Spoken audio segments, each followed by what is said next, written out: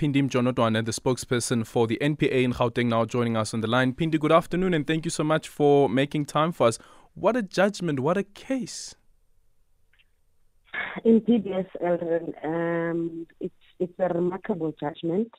And as the judge has remarked, he himself also, was taken aback the extent at which these children were exploited, used by adults, and one of the adults being someone who has taken an oath to uphold the law. But then these children had to suffer this dark cloud under these two adults. Speak to us about the investigation that was undertaken here and how long it took to get to this particular point, and why is it that we only have two accused who were standing in the dock, while one who has committed suicide now? Okay, firstly, let's credit the team that led this prosecution, Advocate Valencia Dube, who guided the investigation since 2018-2019, and we're only ready to proceed now in 2023. She worked closely with Captain Banks as well as Warrant Officer Pelser. So they managed to gather information so that these two accused can be brought before court. You know that the trial only started this year in January. We were ready to proceed with the trial, and unfortunately one of the accused took their own life. So it was as you know, that the accused was arraigned with 740 counts. So we had to cast our net very wide as a state, I've heard some of the people say, no, the state threw the book at the accused, but reasonably so, because of these offenses that were committed against these children. And in his own version, the accused says there are more children that came to this so-called massage parlor, because this place was disguised as a massage parlor whilst all these offenses were happening. So remember also that we had children from other provinces.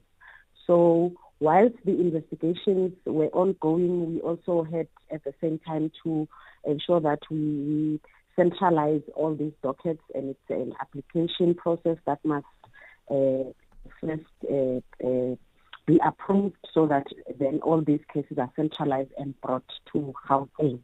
However, I need to indicate that there were many other children. But as you know, with crimes like this, especially one of rape, one that takes away the dignity of you as a person, some of the people are not comfortable coming to court, having to relive and retell the ordeal, Yeah. So we had some of the children who pulled out whilst we were consulting them.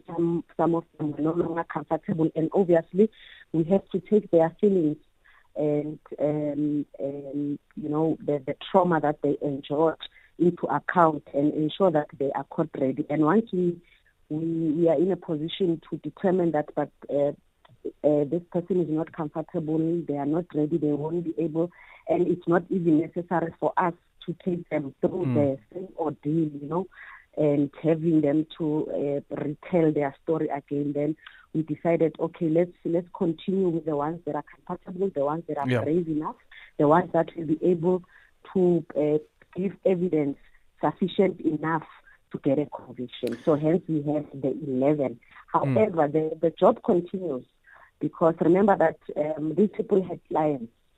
Yes. So now, without divulging much, there are investigations that are ongoing. Okay. So the prosecution does not stop here. All right. Yeah. And just a quick final one. Can you tell us about the age range of these children when all of these sexual violations were committed against them? Well, all of them were under the age of 18. Yeah. When these offenses were committed against them. Hence, as the state will be arguing for a life imprisonment term, because a rape of a minor, in accordance with the law prescribes that a person must be sentenced to life imprisonment unless there are substantial and compelling circumstances for the court to deviate from the prescribed minimum sentence. How old was the youngest? If I recall well, there was so much evidence made. I think the youngest was 13, if I'm not mistaken.